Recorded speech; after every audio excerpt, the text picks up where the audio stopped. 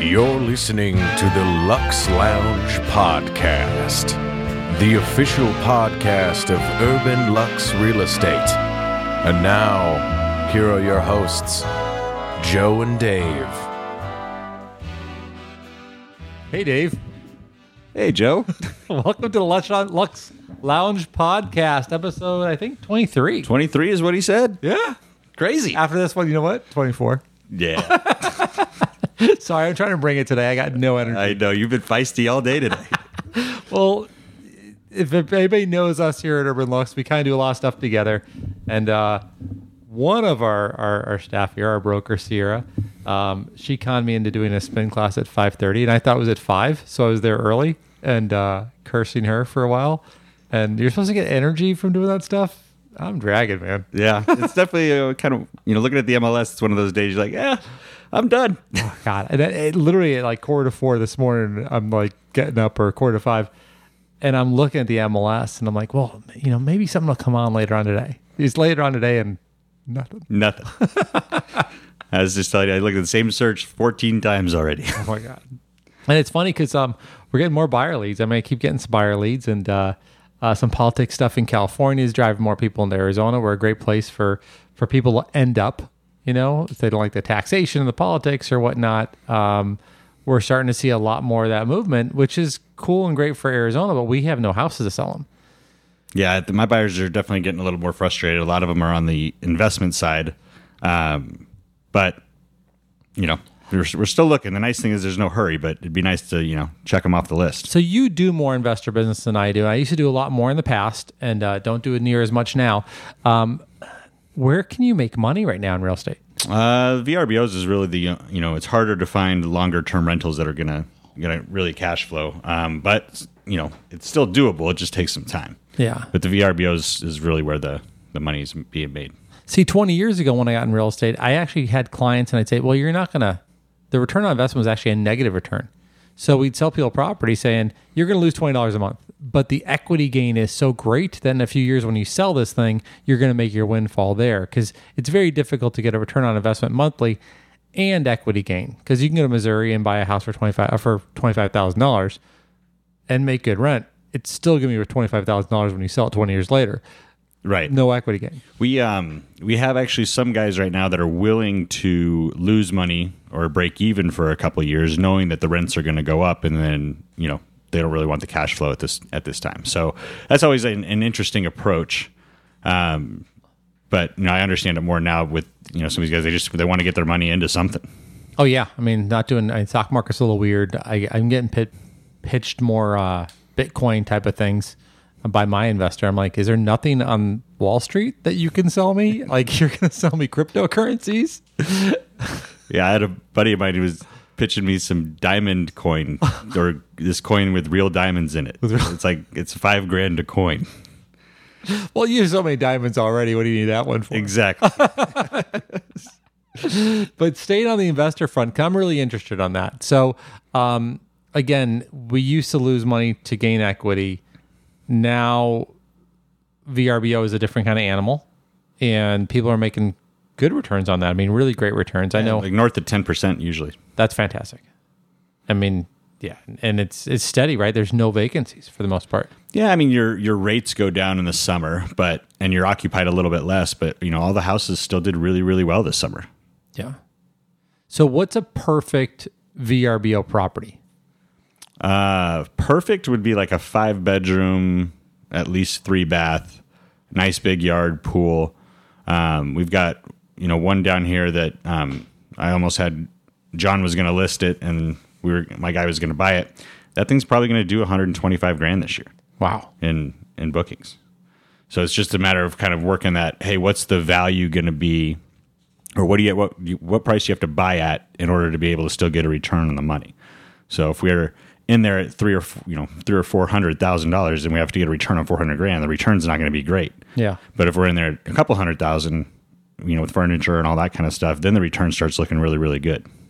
And what dollar figure? Because I'm getting clients who are like, oh, I want to buy an investment property. I have I can qualify for 200. I'm like, if you have 200 cash, you can qualify for 800, and that would do it. But I mean, what price range do you really need to start being realistic? I mean, right now I've got guys looking in the 5s, and we're still not finding anything.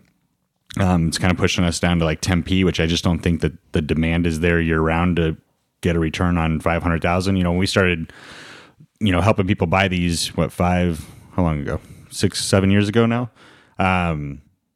You know, we were buying at 500 or, you know, 350 or in the 4s. And that was definitely a little bit more, you know, the returns was a lot better. And now we're like into the 7s and 8s. And that's where you're, you know, even the rent, the nightly rent hasn't gone up enough to cover like being up in like $1 million or, you know, $1.2 million, $1.5 million. Okay. You really need to get it. If you're going to do that, you need to go to like $3 million and a house that can charge, you know, $2,000 or $3,000 a night. Okay.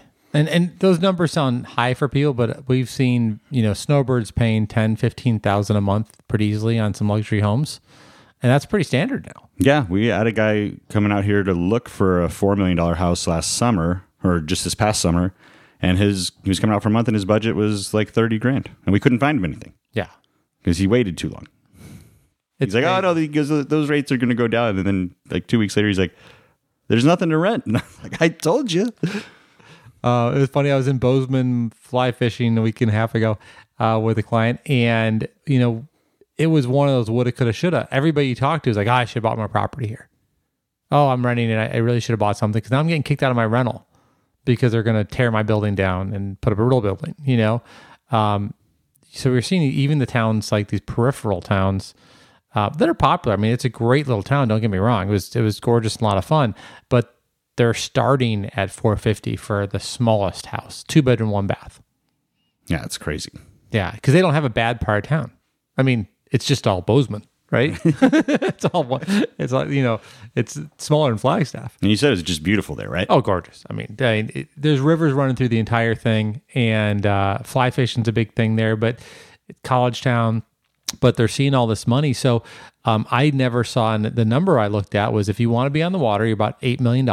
And don't ask for a nice house, just be on the water. But everything on the water is going to be a big property. So you're typically looking at 20 acres or more. That sounds nice. Yeah. But, you know, we looked at some properties that were, you know, 18 million, but they're on 250 acres. So, you know, you got 250 acres on the water, best fly fish in the world, just mountains all over the place, elk and deer, and just ridiculous. How long was the flight to get out there?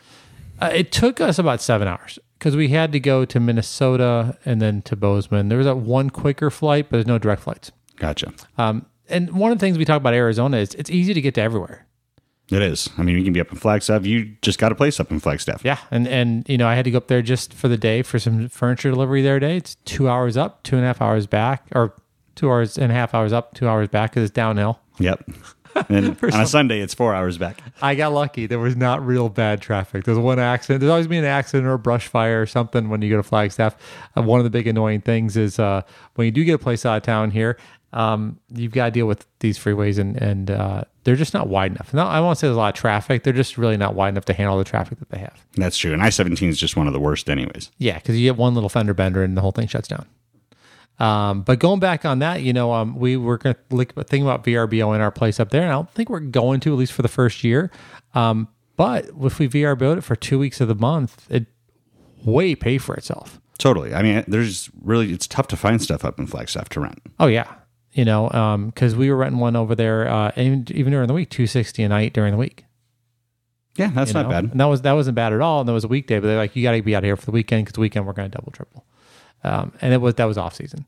So, yeah, because I have a lot of people, you know, they think about the investment part and, you know, I'm looking at one client right now and she said, can you reevaluate my rent? She never raises the rent. She's a great person, inherited a bunch of properties. She has 13 rental properties and she was shocked because she was charging on leases I helped her put together just 3 years ago were $800 a month. And I never changed the rent on those. She goes, what are they renting for now? I'm like, $1,800 a month, $1,000 more a month.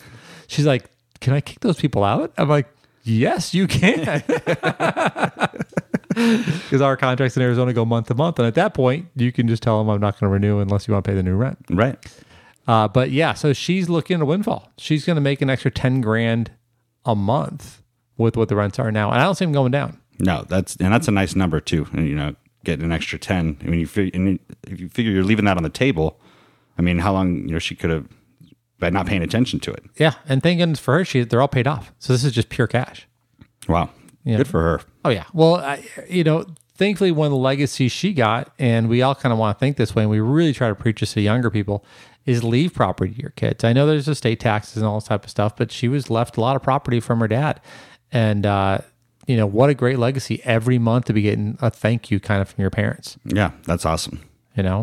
My parents did not do this for me. I know. I used to, my dad was pretty handy, and I always used to joke, I'm like, why didn't you ever own any property? He's like, I never wanted to be a landlord. I'm like, but then hire a property management company. Which we do here at Herbalife. So things we do, and we kind of been talking about investors, but that's kind of a niche. And we have clients that really want to play in the real estate market. Maybe it's not the right time for them to buy their own home because maybe the market's inflated where they are, but they can always take that money and go buy an investment property. Absolutely. I mean, real estate's never going to be a bad investment. No. I mean, land scares me a little bit. I always call that an alligator. It keeps eating while you're sleeping because you're just paying and paying and paying. There's no return on it. Right. But boy, the second you put any kind of structure on it in Arizona, you make money. Absolutely. No, it's been nice to kind of get more familiar with that investment side because there's always going to be people that want to invest in real estate or understand how to invest in real estate. And so it's, kind of guarantees you a book of clients for life. Yeah. And there's a specialty to it. I mean, I've been doing this a long time, doing this twice as long as you have, yet your spreadsheets are to the dollar. Yeah. Because we always go a little conservative, but we want everybody to know what they're getting into, and we can tell within a couple minutes if it's going to make sense or not. Yeah. I remember, we had an agent that worked for us and she always used to try to bring us some flips. And she'd be like, oh, this one's great. You can make whatever. And we plug in the spreadsheet, like, we're going to lose money. We're not going to risk $500,000 to make 12. Yeah. It's just not worth it. And you see, when you and I were doing them, we wanted to spread about $150,000. And that left us typically 1,800 square foot house. We could do the flip and make some money. Yep. Pay whoever would lend us the money for the flip and got it done. Now we're seeing people willing to jump in at like $50,000, $70,000 just to keep their crews going. Yeah. And I mean, if you're a volume based flipper, then you can do that. But if you're just kind of doing like a one off, I remember seeing some guys like, I won't touch it unless there's, 150,000. We're like, well, then you're not going to do any flips for a while because there's nothing's going to have that kind of spread. It's just, we got to get, there's no inventory for that. And I know there's guys still doing it, but they're doing work way cheaper than you and I can get it done for. Yeah. I mean, I know people that can do a total kitchen for $7,000 and I couldn't touch that. No. Yeah. I couldn't touch it. We're seeing a lot more. We talk about kitchens, bathrooms. We see a lot more people just painting cabinets and throwing quartz countertops on.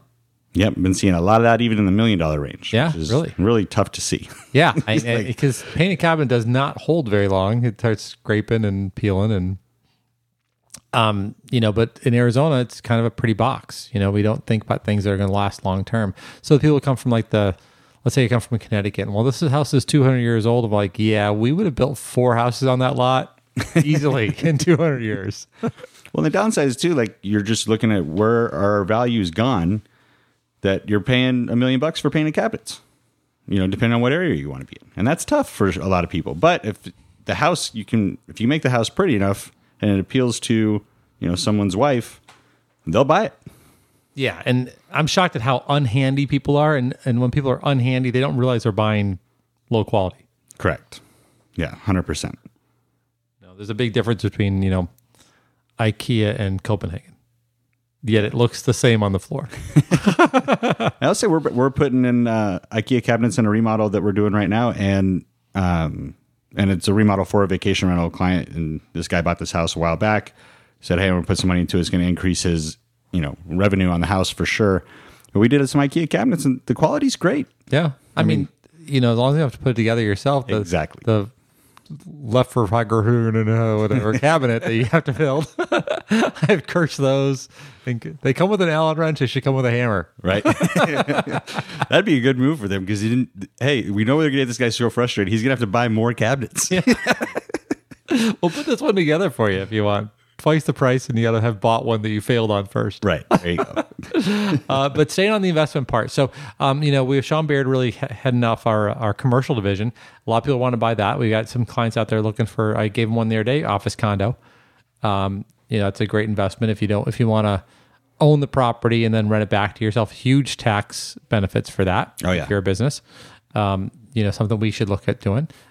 We like retail space and trying to find something you can buy in Arizona. No one's letting that go. Yeah, not anymore. We had a couple opportunities a year or so ago, and we did not take them. Yeah, I can kick it myself. I have to walk right by one every day to get to work. We're still seeing things turn over. Like we're in Old Town Scottsdale for our first office. Our second office is over there at Shea and Tatum, which we're going to visit today. We should be just about done with that one. But the Old Town Scottsdale, boy, these businesses, you see them come and go really quick. I mean, they have average, I think, is 7 days vacancy, which is ridiculously fast for retail. Absolutely. So they don't even care about personal guarantor. Like we're going to take your security deposit. You're going to lose that. Get the heck out. We're going to bring someone else right back in. Shocking. And even last year, once COVID kind of started hitting, we saw a lot of the mom and pop shops around here just out. Yeah, and then came back the next week and everything was full again. Oh yeah, I'm shocked at how fast it's turned over here. But Arizona's great. I mean, I was with a client yesterday and he literally goes, "Why wouldn't you live here?" He goes, "I've lived in so many cities. I lived overseas. He lived in Europe for a while, and he goes, I just always come back to Arizona." He goes, "When I retired, it was naturally coming back here." He goes, "It's just too easy." He goes, "The weather's the same every day." He goes, "Things are a little more priced than they used to be, but they're not California prices. They're not California type of traffic. You can fly in and out real easy." He's like, "This is just the easiest place I've ever lived." Yeah, it's not a bad place to be. Like we were saying in the beginning, accessibility to going to California, Mexico. You're going to Vegas next week? Going to Vegas next week. And that's, it's nice to be able to just get up and go up to Flagstaff for a couple hours. And, once we get out of this heat, please, can we get out of this heat? Then it's nice here for 6 months. It's Halloween. Halloween's when I gauge it. If it's still hot at Halloween, I'm a little mad. When every year it's still a little warmer at Halloween. Oh, I know. So I'm like, it's Thanksgiving and it's 88 degrees. What is going on? The Flagstaff place, I'm feeling bad I don't go to California as much. Because I'm like, I gotta go to I have a place in Flag. I should use that and not go to the beach. But we've been thinking, I haven't gone to the beach in a while. We didn't go to Coronado this year. We went to Hawaii. Yep. Which was cool. But we love going to Coronado. And if anybody knows Coronado and you go there in July, there is no one there that isn't from Arizona. That's true. We take over the entire island. Even the Henry's open there now. So even our restaurants are there. Oh, that's awesome. I didn't know that they did that. Yeah, they built that a couple years ago. Nice. So stay at the Dell and the haunted hotel there that smells musty. You pay a fortune for it, but it's right on the beach. And the guys will bring out your little chairs for you. Sounds a little bougie, but it works. Yep. Hey, bougie's not always bad. You earn bougie. Yeah. So a couple of things there. The investors also, we're seeing a lot of people who, because they own property here, right off the trip, which is kind of cool. I have some people that, hey, I own property there, and especially Canadians. I can write off my trip to go visit my property. And so they come down here and play golf for the week and visit their rental property and write the whole thing off. So the nice thing about having the vacation rental management business is every trip is a business trip because we're just looking at different markets. Yeah. Well, there you go. Looking at expansion. Yeah. I got to see your taxes. But a lot of fun. And we love seeing people make money. I mean, I love that, I try to actually coach people when I sell them their first house that, let's say they're 23, 24 years old, they're going to buy that first condo. I actually tell them, I said, buy something that you'll never sell.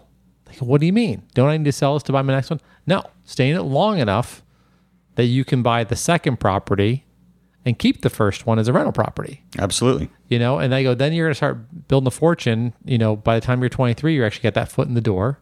And hopefully by the time you're 30 or 40, you've got 3 or 4 of these things. And they don't have to be great, especially in Arizona. Everything rents. Everything does rent. I'm not saying being a slumlord, but at the same time, you don't need to go buy a Taj Mahal. Totally. Yeah. I was surprised. I was looking just for a client, or they were looking, they came to me for help. They were looking for a 1-bedroom, 1-bath. Why? It's just them, Yeah. And they're like, I just need a place, live half the year here, just need to play or work half the year here. Just need to place them. I was surprised at the rents on a 1-bedroom, 1-bath. And I would always tell people, don't even buy those. They're just not even good investments. Right. But it looks like I was wrong. Interesting. What were they renting for? That's just stupid money. Yeah. Like, over $1,200 for a 1-bedroom, 1-bath. Nothing. 600 square feet. Right. But again, if that floats your boat, and there's a lot of them out there. Well, the nice thing is FHA loan limits still up high enough. So if you are that first time home buyer and are trying to get into a rental, you can do it. I mean, you can get a nice little single family. It may not be in the area you want to be in, but just take what you can get, Yeah, I'm right now. I think that's a lot of what we need to tell people, especially renters. I mean, you don't own it. You don't need to look at 100 of them. If you get one that fits your price range and your location, you're kind of almost there. That's 90% of it. If it's nice inside, your bonus. Right. But most of the stuff I'm seeing for rent is actually remodeled. People are going in there remodeling before they put them on rentals, which is nice. Everybody's getting a nice property. Yeah, and I mean, I got these guys that they own a lot of long-term rentals as well. And it's nice to see them go in and do the new carpet or, new flooring, upgrade the kitchen appliances a little bit. It just makes it that much more attractive for the tenants. Yeah, and I mean, you should treat it like you own it or that you're going to live there yourself and make it a little nice. We don't represent here at Urban Luxe. We typically don't represent properties that are subpar. It just comes back to bite us. Correct. So, we're taking care of a couple things right now for people, and, we're welcome to. We're happy to make sure everybody enjoys the property they're staying in. They deserve it. They're paying big dollars for it right now. Absolutely. Which is different because we're seeing, people ask me every day about the iBuyers. So those companies that go out and buy houses and put them right back on the market. So, not to be specific, but the Zillows, the Open Doors, that type of stuff. And I always have to apologize before I open the door. I show a client, I go, this one is an iBuyer. They bought it. They're going to flip it. And you walk in now, they don't do anything. They don't even vacuum. I mean, there's bugs in the carpet. It's terrible. And I'm like, and they go, how can they show it this way? They go, everything sells right now. And these guys don't mind losing money if they have big budgets. It's crazy because I never see them really make money. I mean, I see them lose money most times. Yeah.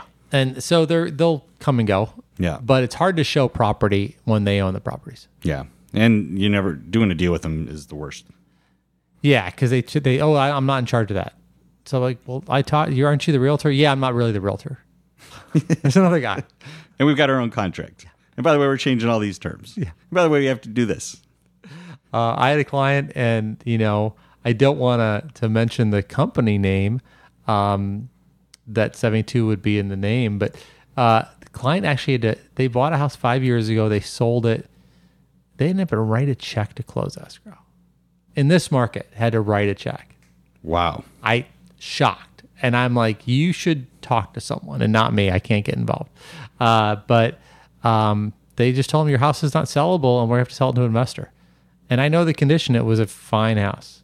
I mean, not spectacular, but it was a C plus, And so you got to be careful who you work with. When you talk about these big companies, whose interests are they looking for? Yeah, and the thing that I don't like, I mean, I think pride ourselves on knowing the contract in Arizona really, really well, and we want our agents to know it really, really well. But when these companies come in and start trying to modify all these different terms, it makes it, I don't want to say scary, but it is a little scary because taste in your mouth. Yeah, 'cause you're like, hey, this is an approved contract. Why do you guys need to change it the way we operate here? Yeah, just to conform to your model. And we have a great contract. Yeah, I started the business. We have a 2-page contract for the most part, and now everything is so fleshed out. It really covers all parties. It's still a little buyer happy, which is good because the buyer's taking the risk. Buyer beware. Yep. So this gives them a lot of protection, which they need. We have great inspection period. Everything in our contract I love. So when people want to change it, again, like you said, why? Yeah. Why? Who are you trying to protect? Exactly. Or who are you trying to hurt? And a lot of people don't mind hurting someone. No, and that's why these companies are so big that, they're able to flex that muscle a little bit, and there's not much we can do because if they're buying up all the inventory and we have to go through it. But it hasn't been a fun experience. No, and we start seeing, we don't present offers that aren't our own. Well, you can't do that. We won't present any offers that don't waive the appraisal. Well, you really shouldn't have to be able to do that either. And so they put in these terms in there that just harm the client so much or take so much risk. And the risk flows over to us. I mean, we have fiduciary duty to tell a client, yes, I think you should do this. More often, like, no, I don't think you should do this. However, if you want to get the house, you have to. Right. Which is tough. But we're in that market. Cool. I just wanted to run through a couple of things today on this podcast. We're going to tighten it up and we're going to keep this one a little short. But investment-wise, talk to Dave Westbrook. He knows the numbers backwards and forwards, can put you in a property or a VRBO and can manage it. Absolutely. Yeah. 602-980-0556. He wants the business. Anybody else, if you want to sell a home, call me. Yes. If you want to buy a home, call Dave. That's it for the Urban Luxe Podcast. Luxe Lounge. Have a great day, everybody. Thank you for listening to the Luxe Lounge Podcast, the official podcast of Urban Luxe Real Estate, located in Old Town Scottsdale, Arizona. If you'd like to support the show, please give us a 5-star review on your podcast player of choice, follow the show on Instagram, or subscribe to the YouTube channel. If you have questions for Joe and Dave, feel free to write in to luxloungepod@gmail.com. We may talk about your question on the show. If you would like to learn more about Urban Luxe Real Estate, please visit our website, urbanluxre.com, for more information.